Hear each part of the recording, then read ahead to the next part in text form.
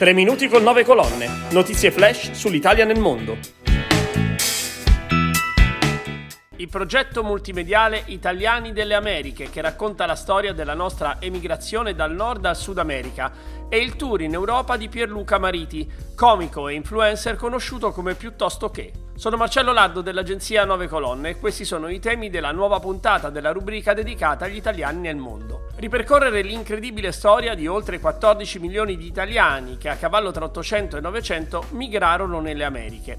È l'obiettivo del libro e del web documentary Italiani delle Americhe, presentato nei giorni scorsi alla Farnesina. Si tratta della quinta tappa di una serie dedicata alla storia dell'emigrazione italiana nel mondo e racconta le comunità italiane passate e presenti in 5 paesi dal Nord al Sud America: Canada, Stati Uniti, Brasile, Argentina e Cile.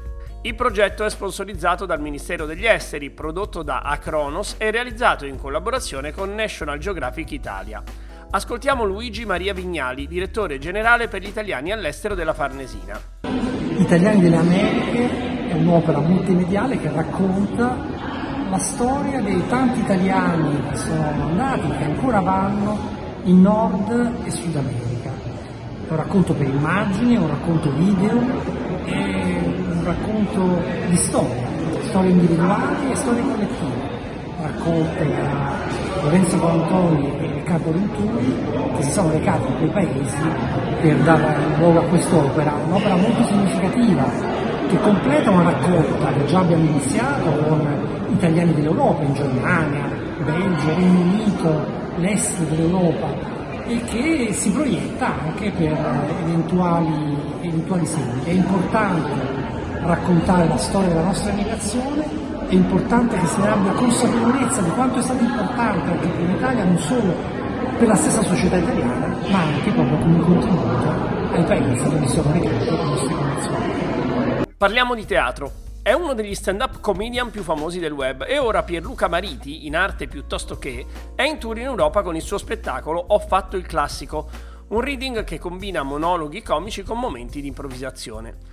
Dopo le tappe a Berlino e Barcellona, il comico e influencer, ex manager di azienda, si prepara per le date di Bruxelles il 23 e 24 aprile, Parigi il 25 e Londra, dove è atteso il 22 maggio. Ascoltiamo le sue impressioni. È orgoglio, però, la parola che userei, che è forse la sintesi razionale delle varie emozioni che sto provando, perché questo spettacolo, Ho fatto il Classico, è partito un po' così in circuiti gratuiti, di festival, di rassegne estive, insomma, nelle occasioni all'aperto l'estate scorsa. Poi è riuscito ad entrare nei teatri, cosa che non era per niente scontata, e peraltro riuscendo anche a infilarsi nei teatri più insomma, di rilievo per chi vuole fare comicità, come può essere stato il Teatro Brancaccio a Roma e il Teatro Parenti a Milano.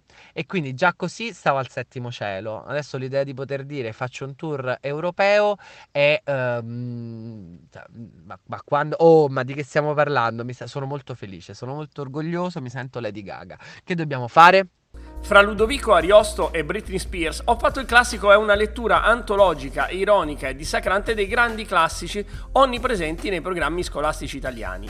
A Mariti abbiamo chiesto come è stato accolto all'estero. All'estero sono stato accolto con un incredibile affetto ed entusiasmo, anche se un po' me lo aspettavo, perché conosco molti italiani all'estero, molti amici, molti colleghi di università che ora vivono altrove, e c'è una nostalgia che funziona come una grande molla di voglia di fare, di vedere, di incontrare, di raccontare, di sentir raccontare un po' le cose nella propria lingua, con la visione tipica italiana, che poi è quella che porto, ma anche fornendo una possibilità di dialogo. Tant'è vero che nessuno spettacolo che faccio all'estero è uguale a quello che faccio in Italia. Già quelli in Italia sono un po' diversi da città a città. Quando vado all'estero mi piace proprio anche un po' portare la mia esperienza di viaggio e un po' di cose che so, che vivo, che ho vissuto su quella città. L'ho fatto a Barcellona, l'ho fatto a Berlino. E lo stesso lo farò per Parigi, Londra e Bruxelles, che sono città che ho visitato, in cui sono stato diverse volte, e un po' penso che possa anche far piacere ricevere quella prospettiva, ridere insieme delle contraddizioni dell'essere italiano all'estero, di alcune cose che non capiremo forse mai di tanti paesi all'estero.